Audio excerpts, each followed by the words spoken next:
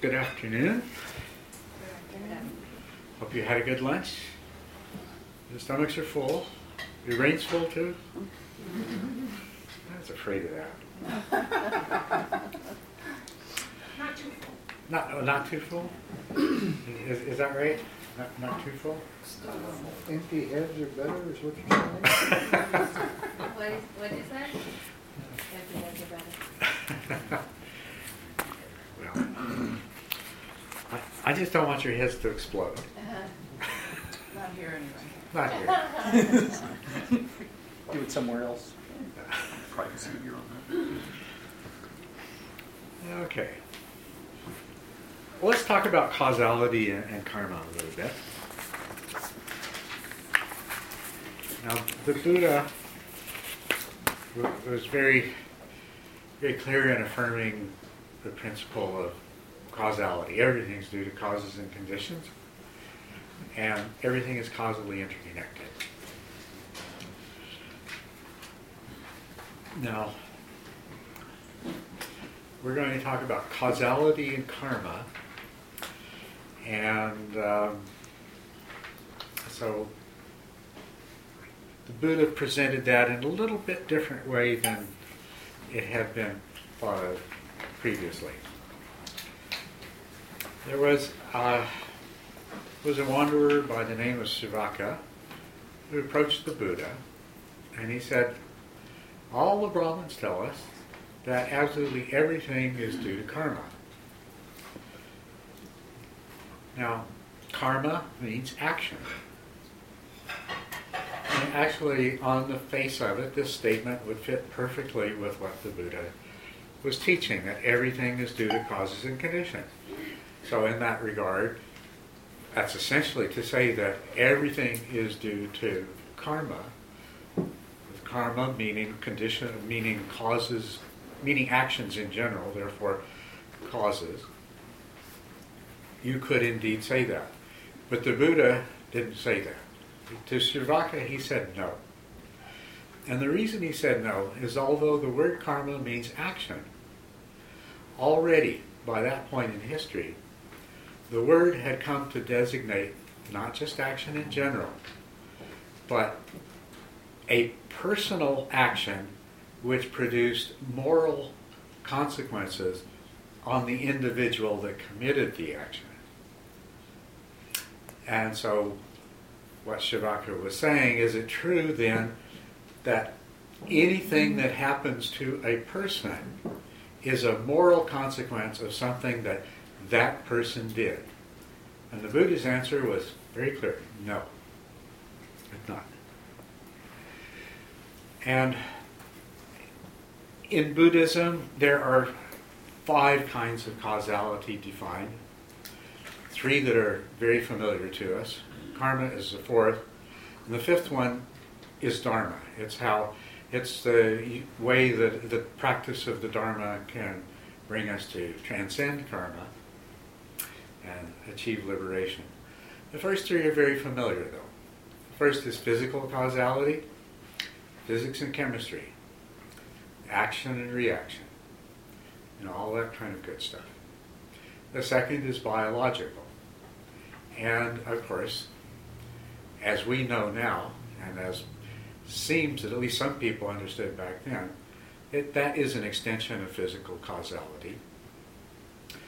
Living organisms arise out of inanimate matter. And at the basic functioning of chemistry, biology does partake of a physical level of causality.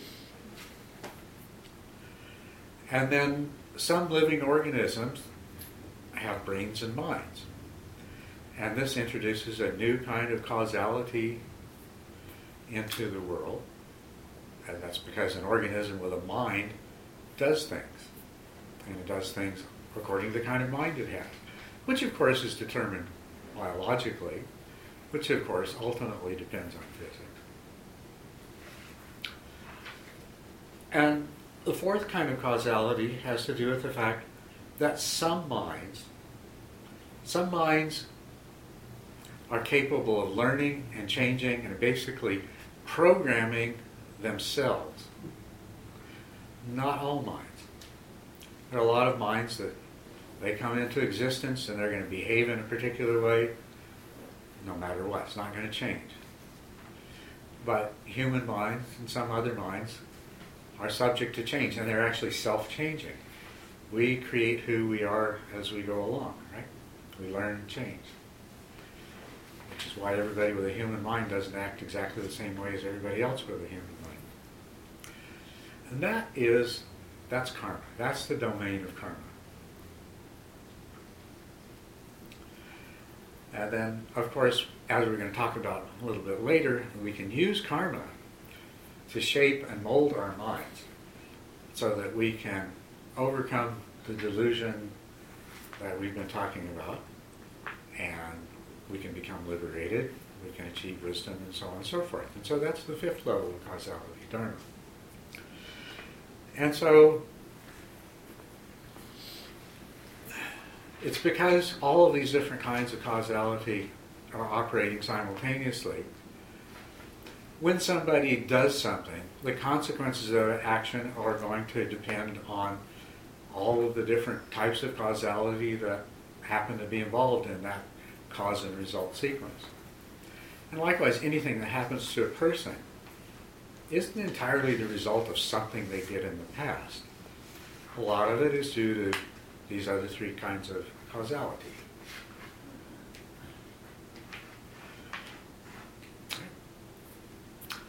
So, karma is the most important one for our purposes. But it's very important that we don't confuse these. Because if we confuse karma with the other kinds of causality, it's going to be difficult to understand, and it's going to be difficult to make use of in the way that we need to make use of it.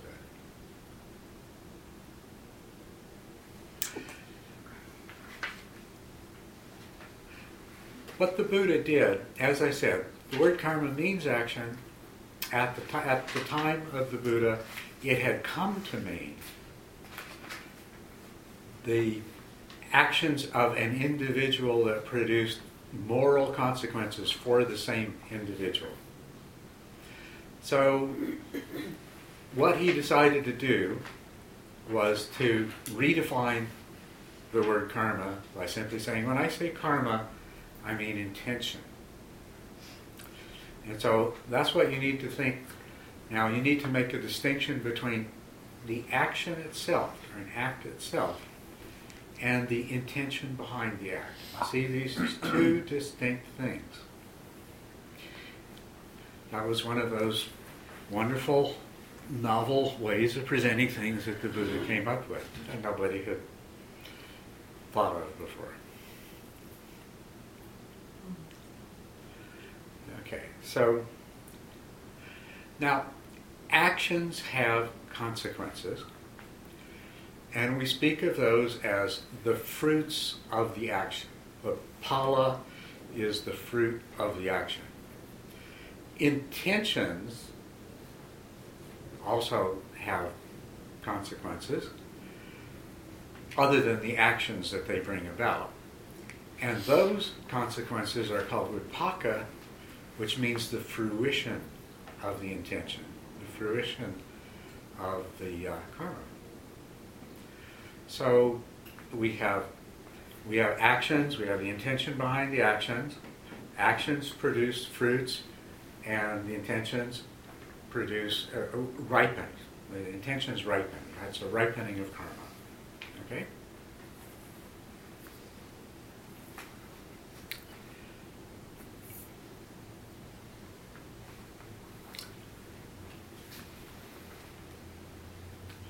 The other thing I should mention is there is a mistake that has become fairly common, which is confusing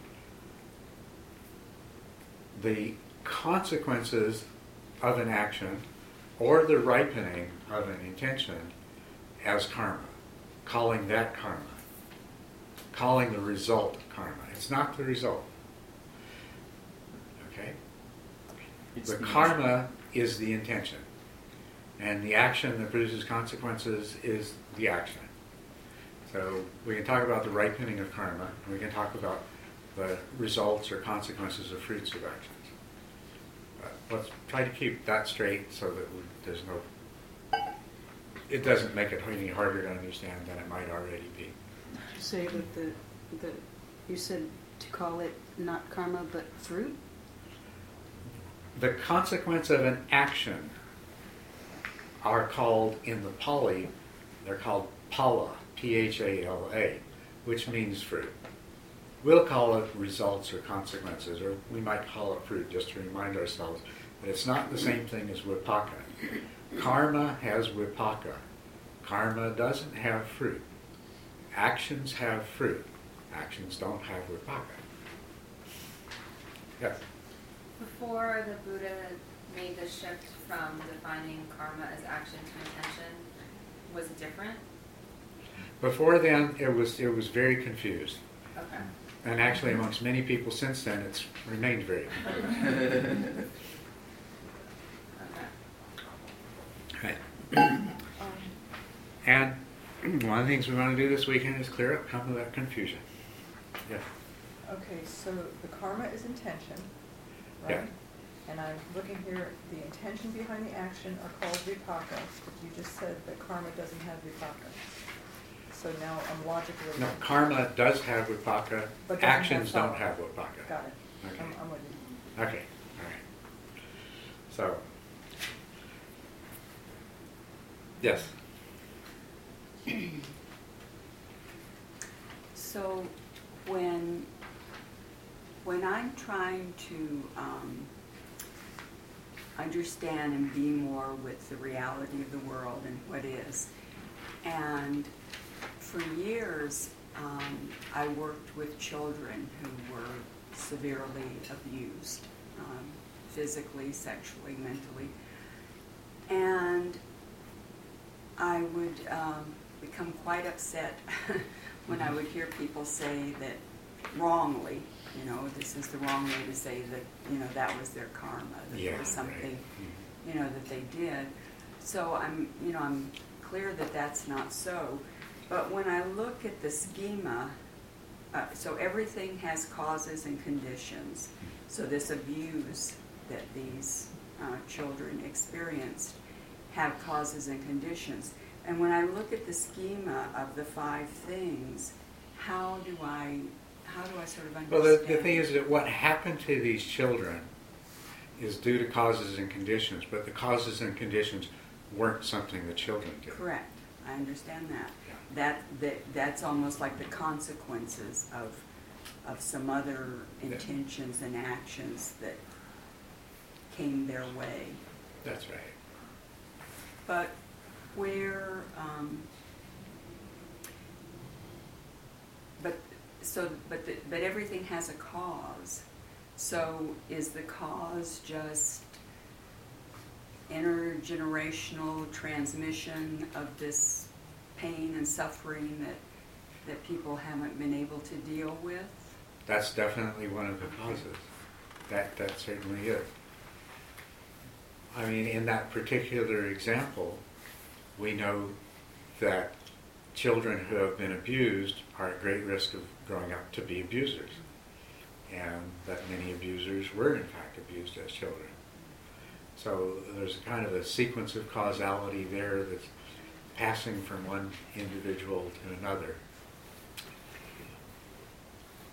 I mean, and it's probably a combination then of physical, biological, mental. It's a combination of all of those. More simply, let's put it this way, it's a combination of actions and their consequences and karma and its ripening. Both are operating in these things.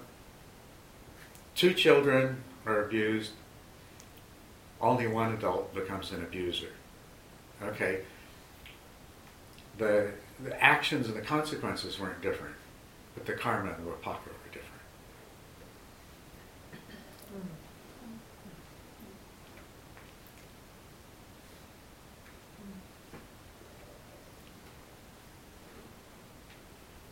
Make sense?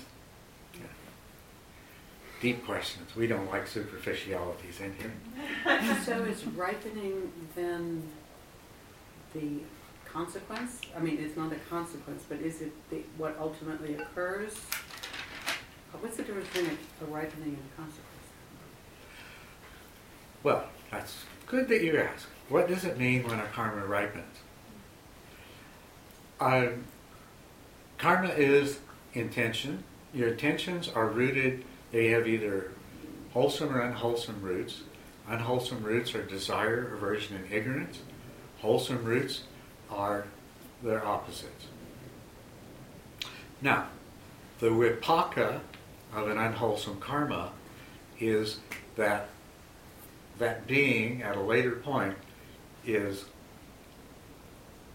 more firmly entrapped by delusion, desire, and aversion, more likely to act in future intentions to be driven by desire and aversion, and is going to suffer more because of more delusion, desire, and aversion. That's how karma ripens. Okay? Let me use an example. So, I get mad at you and so I shoot you. Okay. There's some immediate consequences. That's the other thing. When we look at actions, we can find they have immediate and mediated consequences. They have two kinds. So the immediate consequence for me of shooting you is I might feel good, or at least all the aversion I had towards you is released, right? The immediate consequence is, got him. The mediated consequence is that the police are going to come and put handcuffs on me, put me in jail, lock me up, who knows, right? That's a longer term consequence. That latter, it's due to a combination of physical causes, biological causes, mental causes. Let's see. Well, pulling the trigger set in motion a bunch of physical causes, and the bullet went through you. Due to biological causality, poking a hole in your body was not beneficial to it. Mental causality is the society I'm a part of doesn't approve of such things and has certain people assigned to deal with it when it happens, and so those certain people, following mental causality, went and did their job and put handcuffs on me and took me to jail. So, now, let's look at this. My being arrested was not my karma. It's the fruits of my actions. It's the consequences of my actions, determined by physical and biological and mental causality.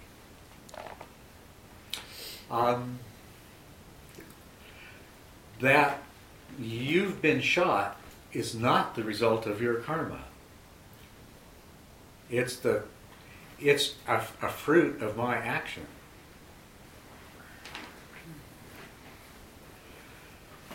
Now, the fact that I shot you, now that's the vipaka. That is the ripening of my karma.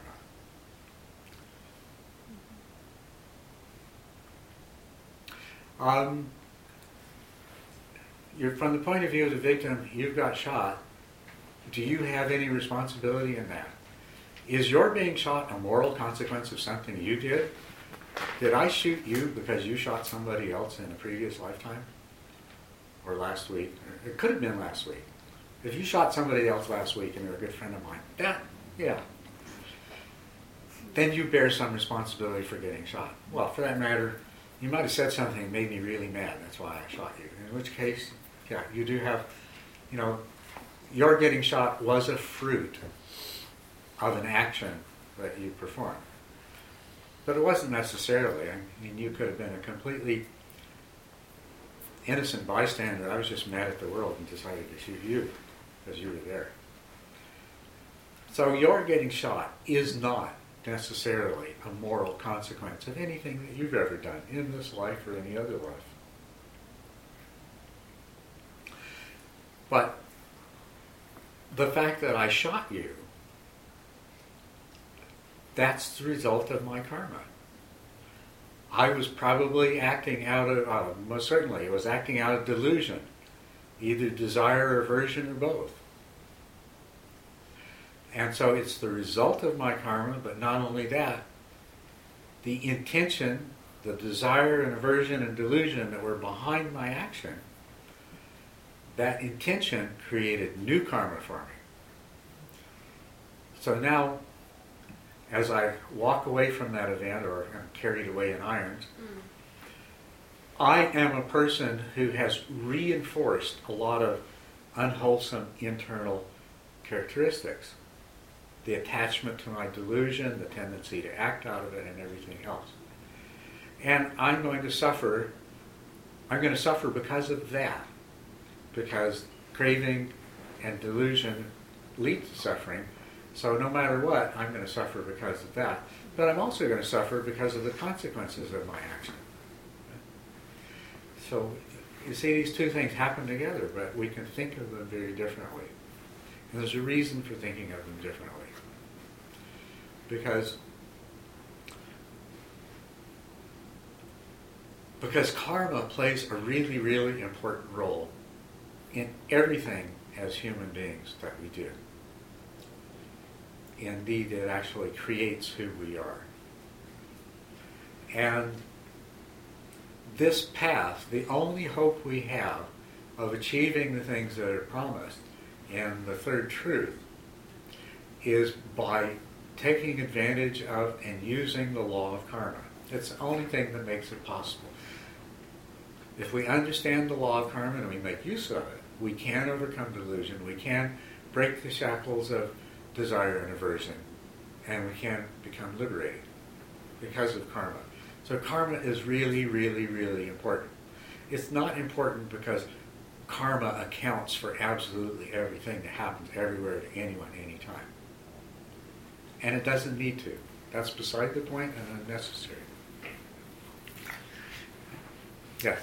Do unvirtuous acts have dharmic causality to them? Well, let's talk about virtuous and unvirtuous acts and virtuous and unvirtuous karma. Now there's an interesting thing right away. Virtuous acts don't necessarily involve virtuous karma, and unvirtuous acts don't necessarily involve unvirtuous karma. The Buddhist, when he made that distinction, when he spelled it out, there's a little quote from him here if I can find it. When, friends, a noble disciple understands the unwholesome, the root of the unwholesome, the wholesome, and the root of the unwholesome, in that way he is one of right view, whose view is straight, who has perfect confidence in the Dharma, and has arrived at his true Dharma. What does that mean? What is the wholesome and the unwholesome?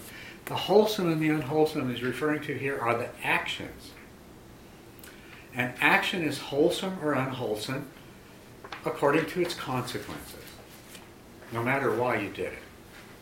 An action is unwholesome if it causes harm and suffering to yourself or others. An action is wholesome if it does the opposite. And this makes sense. This is nothing different than our ordinary way of thinking. If you do things that hurt other people, bad. You do things that are good for other people, good. Right?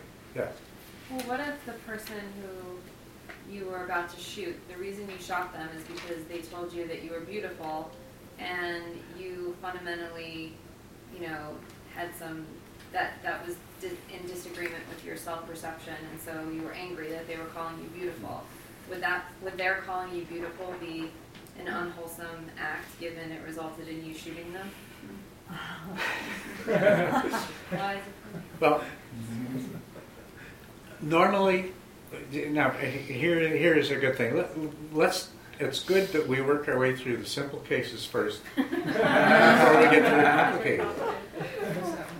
But by and large, if we were making up a list of wholesome and unwholesome acts, we'd put calling somebody beautiful in the wholesome side, wouldn't we? That's what I thought before what you just said. Well, and we would. We still would. Those acts that are generically wholesome. Now, they can have unexpected consequences. And looking back, we can say, oh, well, as acts go, that was not a wholesome act because it caused you to get shot. we're not talking about karma here. It's not, it could be, it probably was karmically wholesome.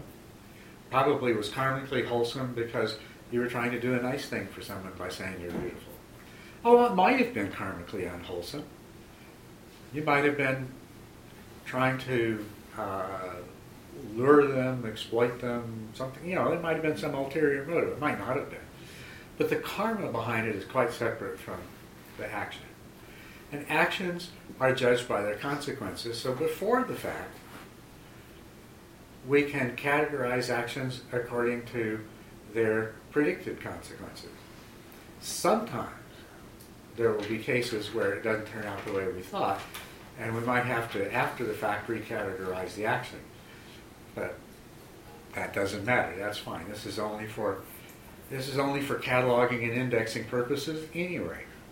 You're still going to say that in general we ought to go around trying to do wholesome acts, even though sometimes they have unexpected consequences, and we should refrain from unwholesome acts, even though sometimes they might turn out to have a good result. So in general, no problem there. That principle is good, firm, solid. So the wholesome and the unwholesome that we're talking about here are actions, and the Buddha said, for instance, and he gave 10, destroying life, that's unwholesome. Taking what is not given, that's unwholesome. Sexual misconduct, that's unwholesome. False speech, that's unwholesome. Divisive speech, harsh speech, idle speech, and gossip. Covetousness is unwholesome. Ill will is unwholesome, that's a mental act. Wrong views in general produce bad consequences, so wrong views are unwholesome. Wrong views lead to all kinds of other wrong things. So these are physical, verbal, and mental acts that we can look at, and we can categorize and say, yep, wholesome, unwholesome, based on their predicted and most likely consequences. Yeah? I'm sorry, can you elaborate more on wrong views? Like, maybe define that a little bit more for me? What's meant by wrong views? Because to me that well, how about what I mean by this, their right views are the things that we're talking about, seeing things as they really are, understanding them as they really are. Okay. And so wrong views are anything that's not a right view would be a wrong view. But the other way, in terms of the discussion we're having right now, though, any view that leads to unwholesome consequences, even if we didn't expect it, after the fact we'd say, well, that was a wrong view because look what happened. So is a wrong view something that you would also interject into, say, a societal context of this is what we consider as a society we live in to be right, so therefore if you do something contrary to that is wrong, and that becomes the wrong view? I mean, there's two frameworks that we're talking about. One is sort of personal growth. The other is we're part of an integrated collective consciousness. Well, there is a social and cultural factor that's going to come into it. There are things that the only reason they're wrong is because, or let's put it this way: the only reason they're wrong is because they do cause harm. But the only reason they cause harm is because of pre-existing social values and conventions. They're not inherently so. We're not concerned with those kinds of distinctions. Basically, the definition the Buddha is saying, suggesting that you use is, if an action is going to cause harm to yourself or someone else, then it's probably an unwholesome action, even though it might have a surprise outcome, and vice versa. If it's going to do something, if it looks like it's going to do something beneficial for yourself or others, then it's probably a wholesome action, although once again it can have a surprise outcome. So we're not getting into anything complicated or difficult or mysterious here. Just like you would have thought before you came here. Your actions can be categorized as good or bad, wholesome or unwholesome, on the basis of the consequences that they produce. And here's some standard examples. And the criteria is, does it cause injury or harm to yourself or someone else? And we're going to refine that as we go along. Because remember,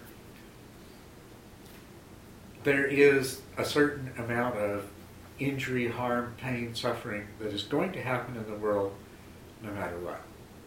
Okay, so at some point we're going to have to revise this a little bit and recognize that, well, some of our actions, from a very technical perspective, might be unwholesome because they do cause some harm, but on the other hand, there really isn't any viable alternative. And so our categorization isn't helpful to us there. Then there are other kinds of actions. Shooting people in general is unwholesome. None of us have any problem with that.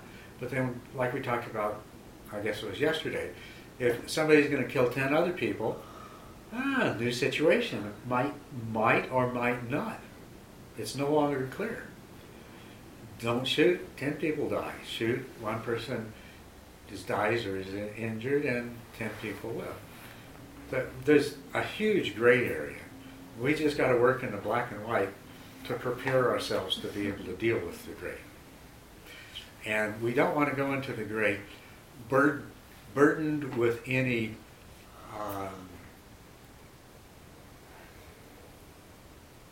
notions like it absolutely must be this way. You know, if we walk into a situation where somebody's about to kill 100 people, if we don't do something, but the only way we can do something is to hurt them, and we have sworn to our last breath that we won't do anything to hurt any being, wow, that's not a very good thing to bring in that situation. Yeah? Well, I guess I'm thinking in terms of intention and Well, let's get to intention. We're still on action. well, okay, then I'll wait. Okay, good. I think that's the best idea. So the opposites of these are just examples of unwholesome acts. It's not meant to be an exhaustive catalog, but the opposites obviously are to abstain from these is definitely going to be more wholesome than acting on them. And as far as the mental acts here, it's the same thing. It's their opposite. Now, abstaining is all mental action. So let's look at actual physical and verbal actions that would be of an opposite kind, and then just basically take the same list. If destroying life is an example of an unwholesome action, then obviously giving protection, aid, and comfort is an example of an overt action that is clearly its opposite, right? And the same thing with all of these things. One thing you'll notice, this is something Buddha made clear in another sutra at another time, wholesome verbal acts. Speaking the truth, only it doesn't just say speaking the truth, period. It says speaking the truth, but only when it is beneficial and only at the right time. And that is because the truth can be harmful.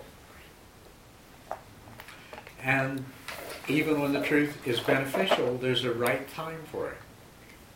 If I'm making a fool of myself, I'd rather you tell me in private instead of in front of everybody.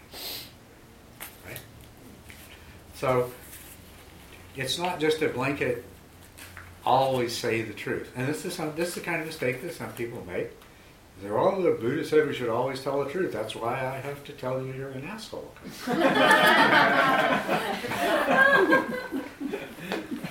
Just keeping the precepts. And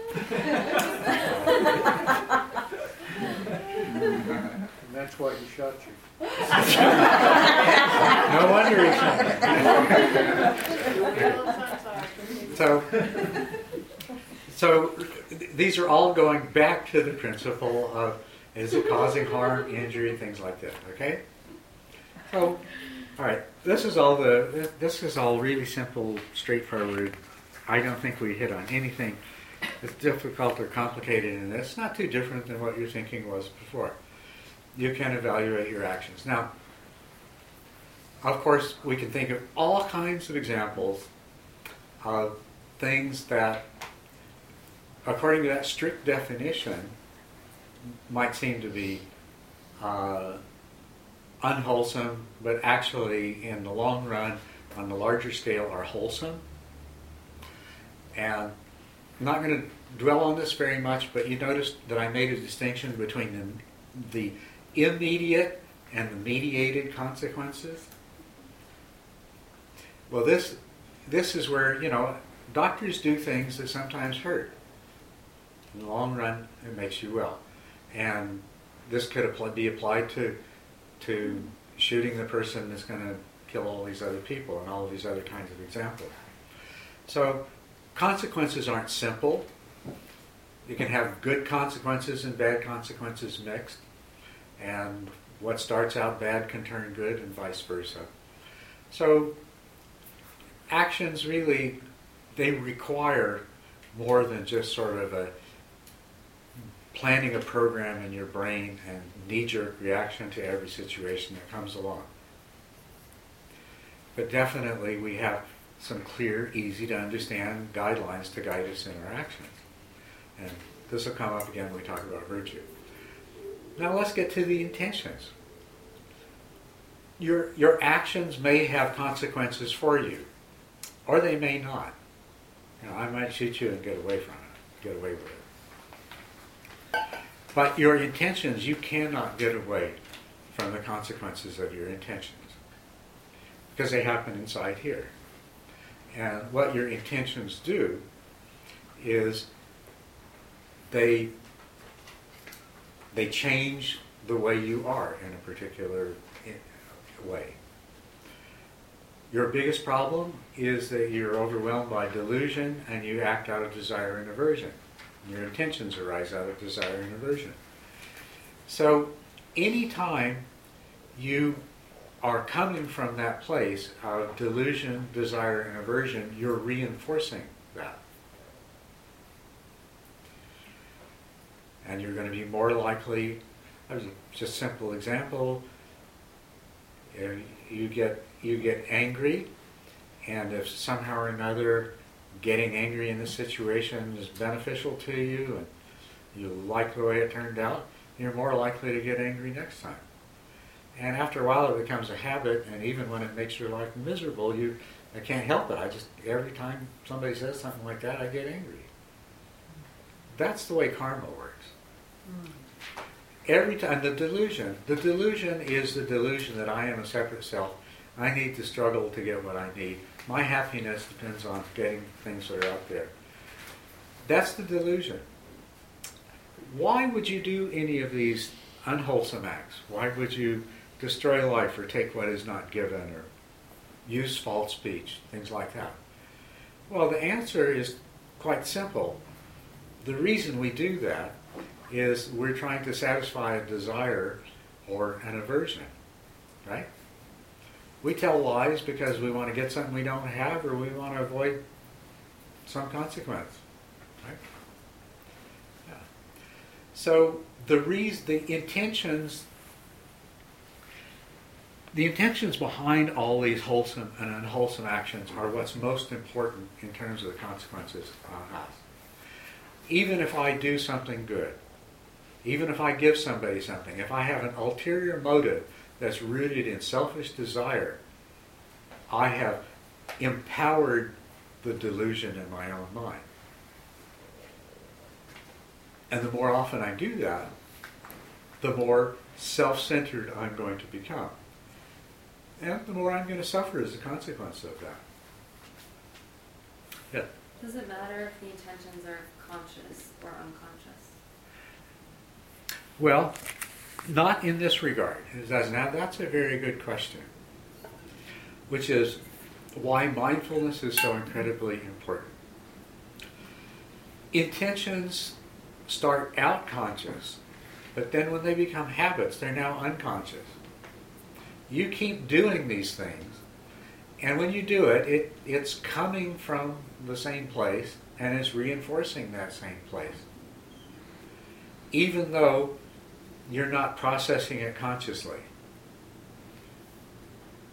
And so in that regard, it doesn't. But in order to make a change, in order to replace some of your unwholesome karma, some of your bad intentions with good intentions, consciousness has to be there.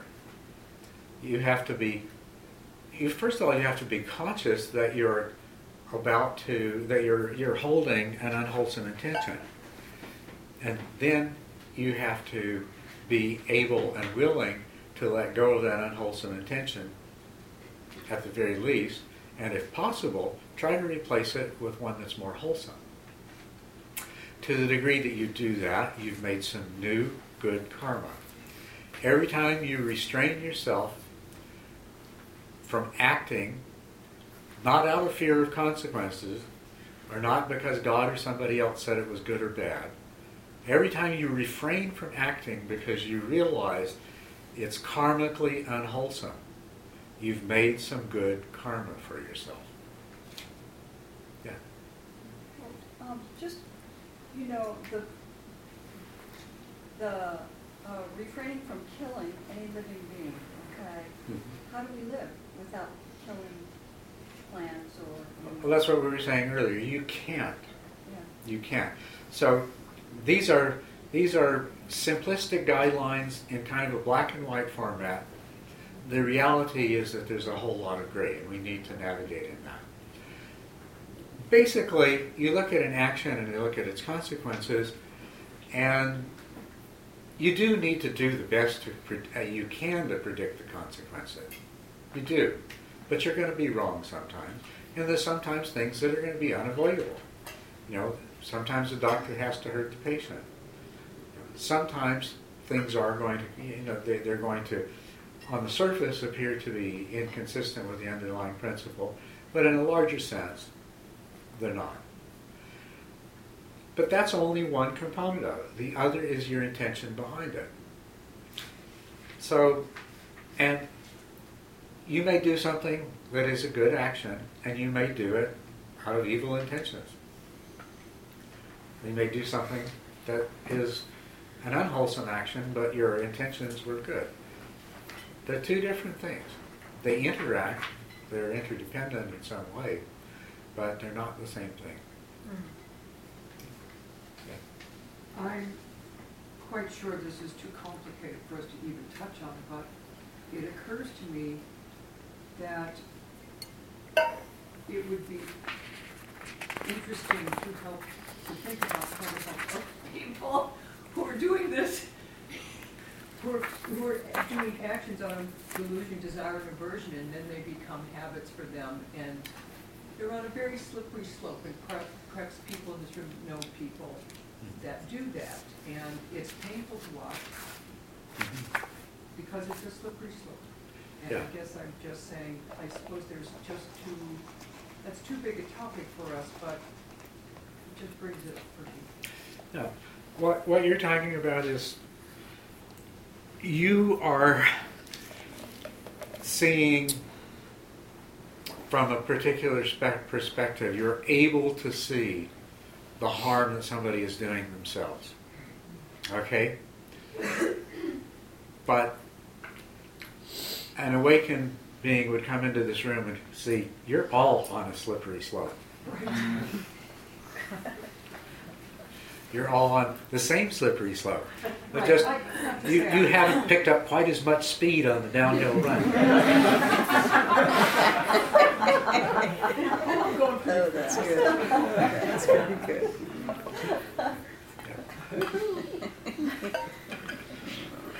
So, Probably something you do about mind your own business. well, no, anything you can do to help a person like that to become aware. But they, just as what this discussion of the law of karma, the only way it can help you is if you internalize it and make use of it. All you can do for somebody else is to help them to understand what they're doing so that they can change it. And then it comes to speak the truth only when it's beneficial and only at the right time. Yes, that's right. That's critical. That is critical. That's very important. So much so that there's a whole sutra just about that. Yeah. I'd like to believe that how we feel about a behavior would be some sort of guide to doing better next time. But it seems as if when we do something and later say, oh, that didn't work out, it's too late. It's too late in one sense, but it's not in another. If you do something that is both produces unwholesome consequences and is karmically unwholesome, afterwards you can reflect on that and you can feel genuine remorse for doing that. And if you do, that you're creating, that's a mental act. It's not going to undo the physical act, but it's a mental act, and the intention behind it is a wholesome one, karmically. So you, by looking back on that and sincerely and honestly regretting it, you're creating good karma for yourself. This is something that I've talked about before. I'm not going to talk about it now. It's called the 4 powers, and that's the first of the 4 powers, is to sincerely regret something that you did. And when in that act of sincere regret, in that mental act of sincere regret, you're making some good karma to counteract the bad karma that you made when you did the act. That doesn't work out for the guy who got shot, though. No, but a lot of times, and this, if we continue with the 4 powers, one of the 4 powers is you do whatever you can to make things right. So if he didn't die, you can pay the hospital bill. I don't know. It's not a good example, but Okay. there are a lot of ways that when we recognize that we have caused somebody harm or injury, that we can do something. Some steps, even when we hurt somebody's feelings, we can apologize, and it's important to do that. And when you do that, you're making really good karma for yourself, which will make you less likely to say something like that in the future, and if you do, more likely to apologize in the future as well. Yeah. So you're using the word karma in a slightly different way, or what it sounds like a different way when you say you're creating good karma, because I was holding in my mind, okay, karma is intention. Karma is intention, that's right. And so when you're making good karma for yourself, you're making a good intention, and so you're going to reap the benefits of that down the road. Okay? when it ripens. When it ripens. Yeah, that karma will ripen. So you make the karma in the process of the mental act, in the process of the sincere regret, in the process of asking forgiveness or doing something. Okay. So that's where you're making the karma, and then the results come later. The vipaka. So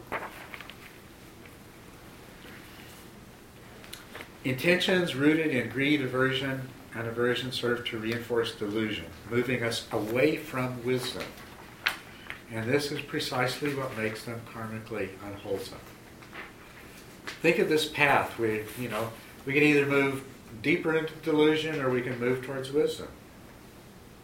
And every intention is going to steer you in one way or the other.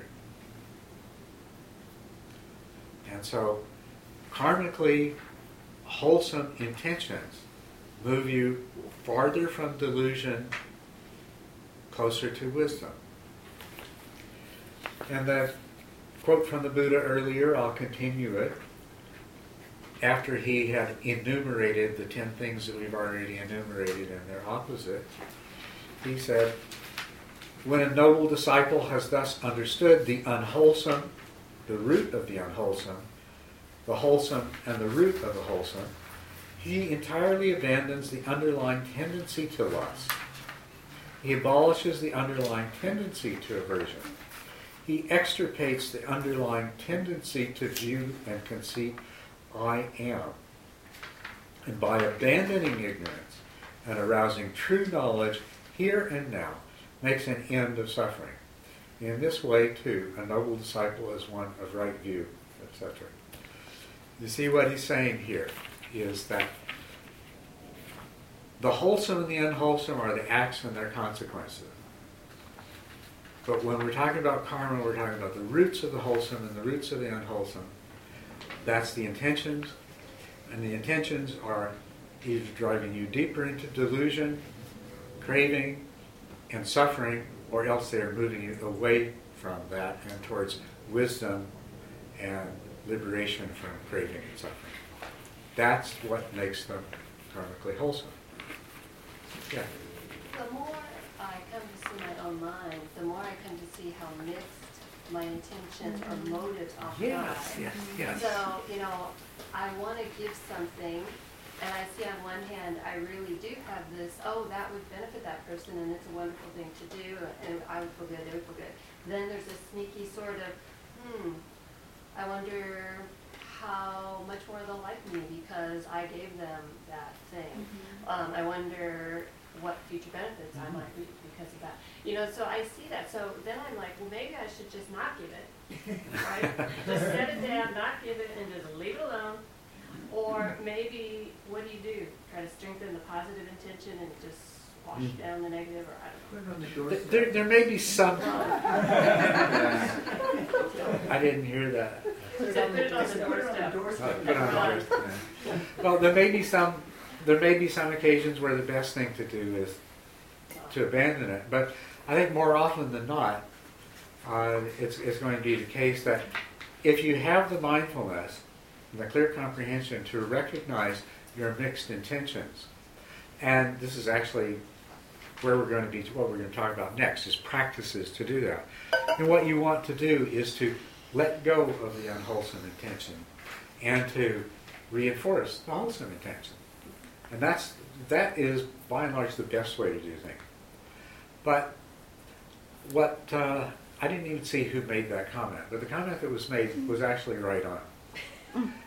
Because it's easy to give gifts with either a conscious or even an unconscious expectation of return and reward. Which is a really good reason, if you suspect that your gift giving may be unconsciously motivated in a selfish way, there's a simple solution. You give anonymously. Right? Yeah. That's not a new concept. I think a lot of religions have that. If you're doing good deeds, and the more people that know about it, kind of the less of the light shines on you, and it's really better to have no one know about it. Yeah, you're right. It's not a new concept. It's only new if you haven't been doing it. It's only what? It's only new if you haven't already been doing it. Well, this is one of the things we need to promote, isn't it? Yep, that's to right. save the world. Yeah, that's right. That's one of the things we need to promote. Yeah, but it doesn't mean that all. What could happen from this is we could all agree, yeah, this is really true. Therefore, all of our giving should be done anonymously. And then, if ever we see somebody giving non-anonymously, we'll look down on them. There you go. Yeah, because that karma from being judgmental is so tasty. Yeah. So always got to be careful, but yeah. So I think I'm a little confused as to how the difference between karma ripening and the consequences of our actions. In other words, what did you say happens when karma ripens, or is that other things that happen? Or Yes. is it just mental, intentional? The ripening of karma takes the form of who we are. We create ourselves through our karma. And so the karma of the intention behind your action today will ripen as the kind of person you are and the kind of intentions you act out of tomorrow. So, and that's something that I included in this handout.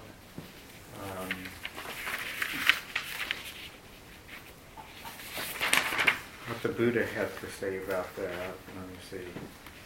Yes, the Buddha said, I am the owner of my karma, I inherit my karma, I am born of my karma, I am linked to my karma, I live supported by my karma, whatever karma I create, whether good or evil, that I shall inherit.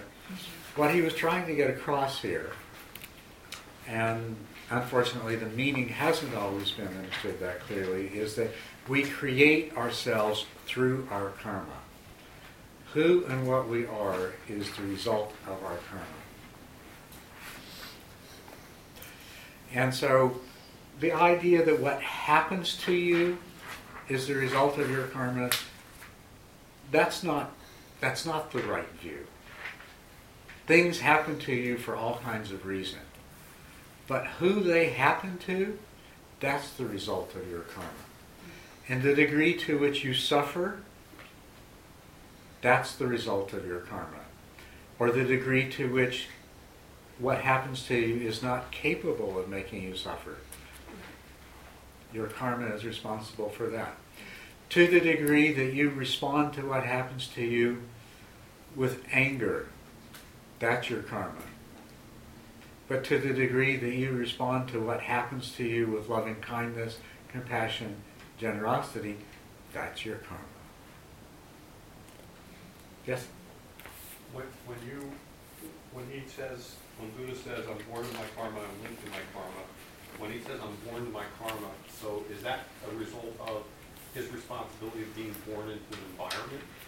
Or, because if a baby comes in and a lot of this is learned as we go, behavior, so then what is the karma when you were born?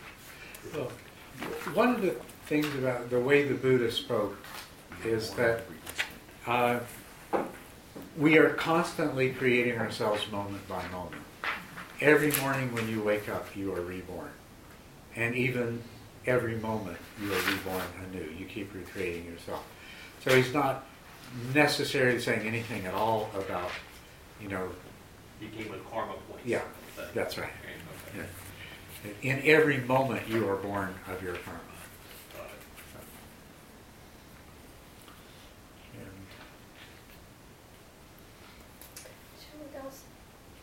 Mm-hmm.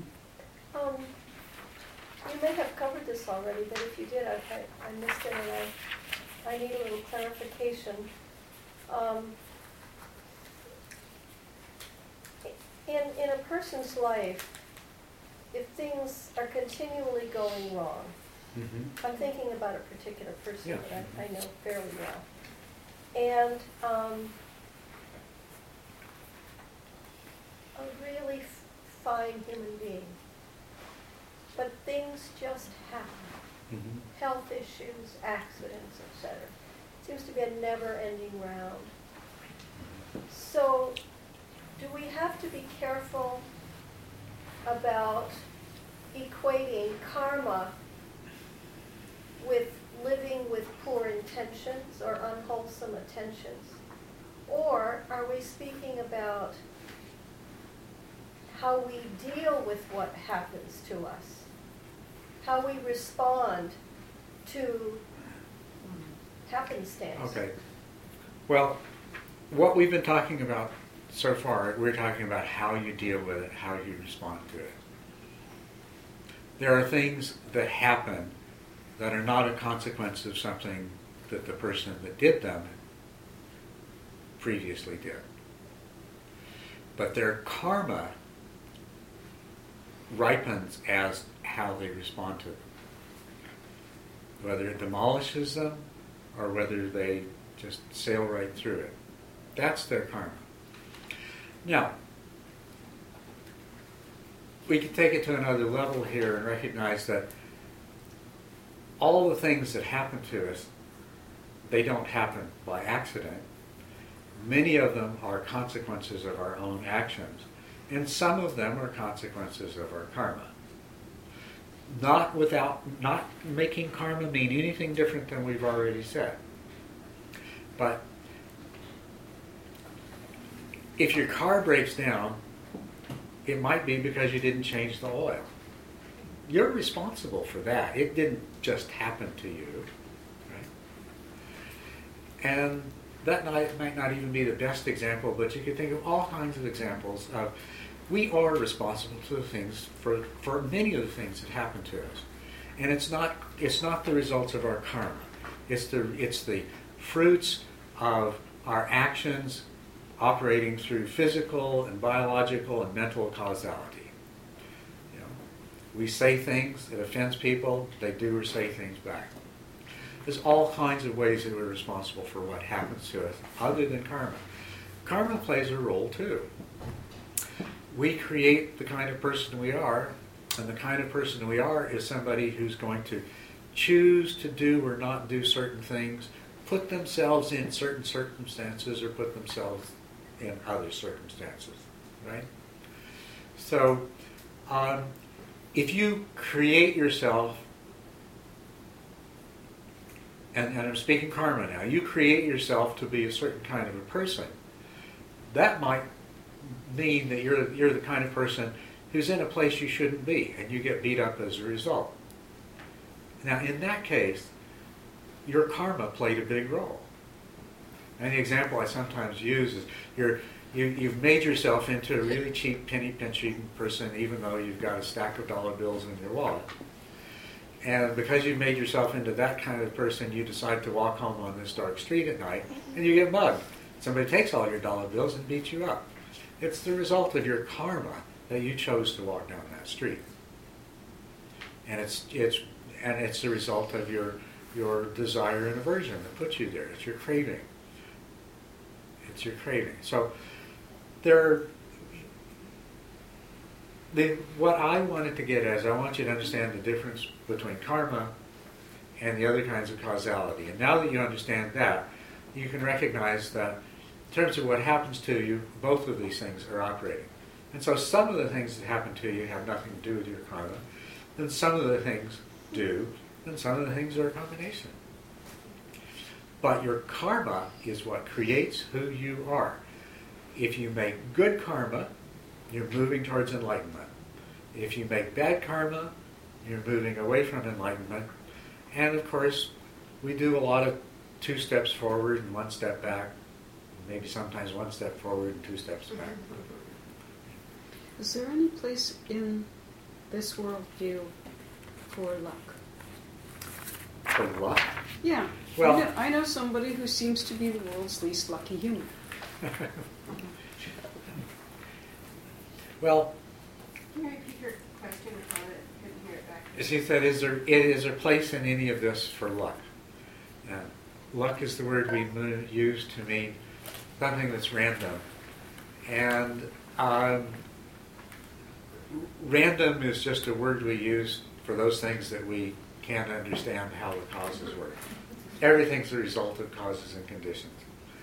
So nothing is really luck. But some people enjoy the fruits of actions that are very positive disproportionately to others. Some people have more good luck and some people have more bad luck. And it doesn't necessarily have anything to do with their karma. Right. So that's a qualified yes. There's room in the world for luck. Yeah. As long as we understand that there may be some kind of being, some deva, some Brahma somewhere who sees things so much better than I think, that wasn't luck at all. Here, let me show you how that. Well, okay, I knew a person who had all the bad luck. And I still wonder if it was my responsibility to help her and take care of her when stuff would just happen. It's not your responsibility, but it is an opportunity. An opportunity for you to make good karma for yourself and engage in wholesome actions and be of aid and benefit to somebody else. And you're under no obligation.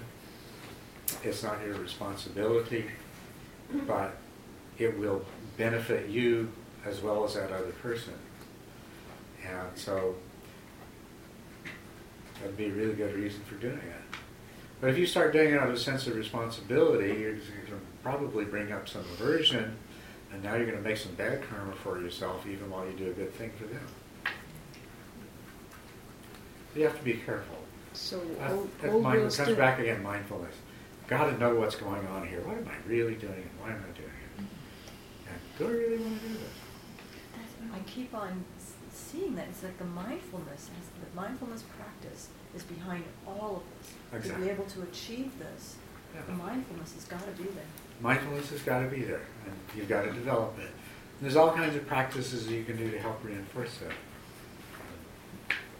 I think you were going to ask her. I was going to say something about mindfulness or ask about that. I mean, because I think a lot of things that we interpret as lucky or unlucky are just the result of mindfulness too.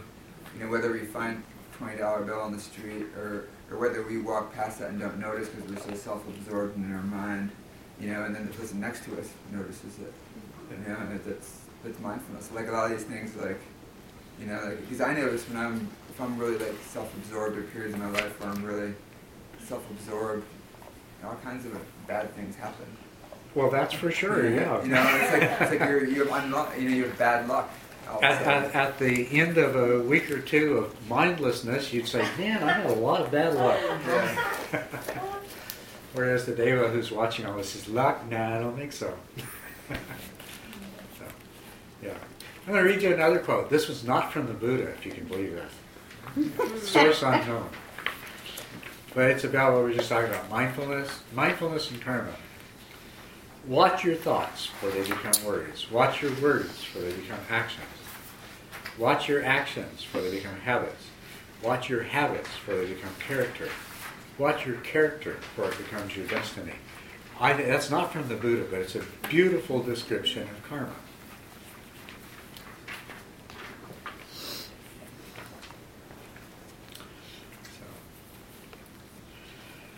So we've come to the end of right view.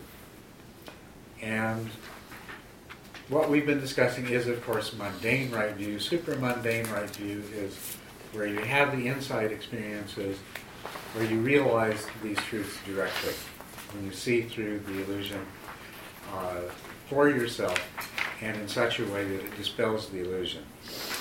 But mundane right view affirms that we have an influence on our destiny, and it opposes the deterministic view that our present choices and future circumstances are predetermined.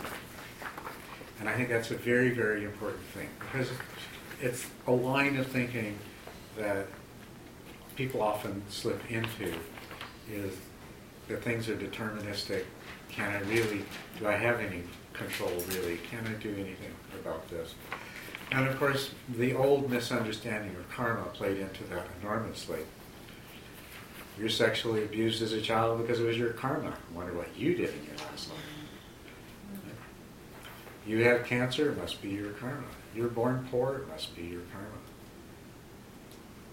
And that's just so totally wrong. Just so totally and completely wrong. But you can change your destiny. You can recreate yourself in the most positive way, and in such a way that you become a Buddha. You can make yourself into a Buddha. There may be many steps between where you are and that place, but there's not a single one of those steps that isn't just that. It's just a simple little step, and if you keep taking the steps one after another, you will get there.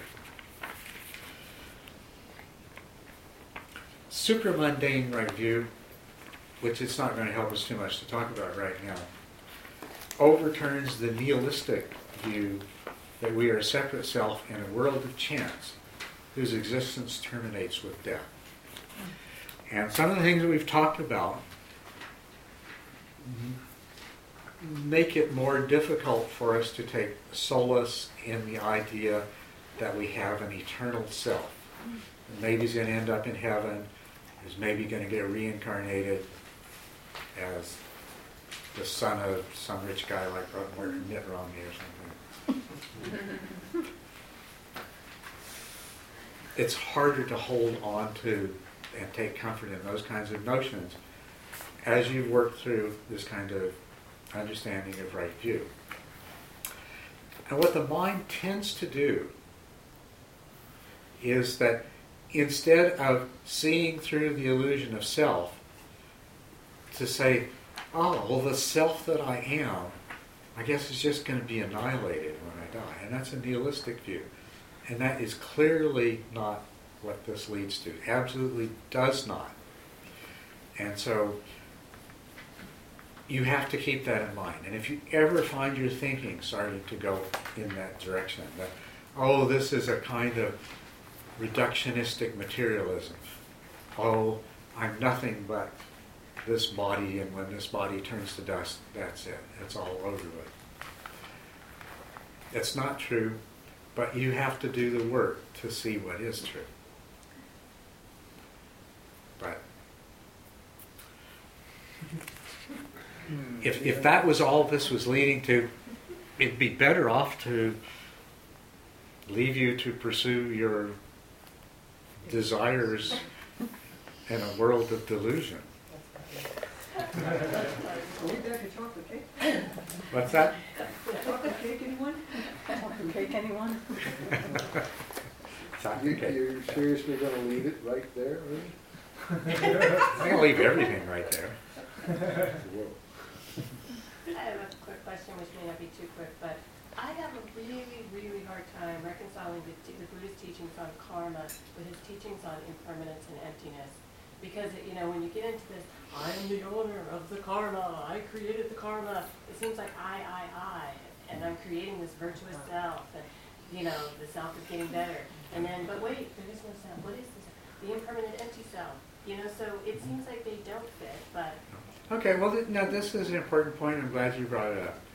And yeah, okay, I'll repeat the question. The question is, all this about karma, I'm creating karma, I'm reaping the fruits of my karma, I.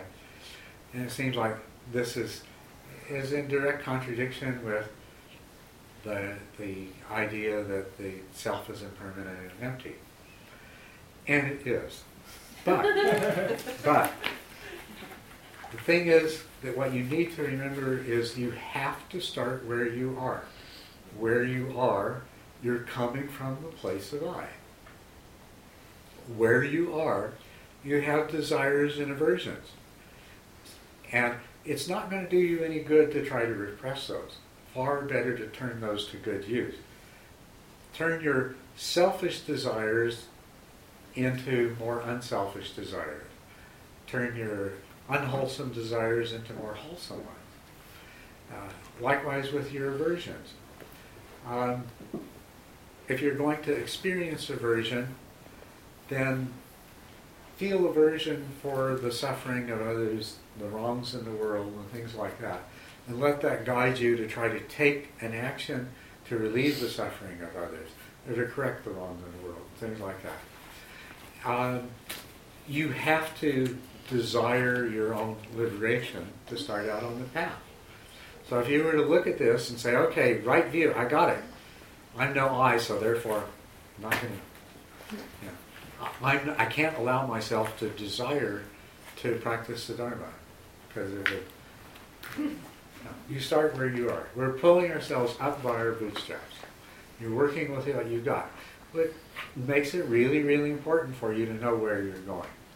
Because right view is a map. Where you are, where you want to get, and how to get from here to there.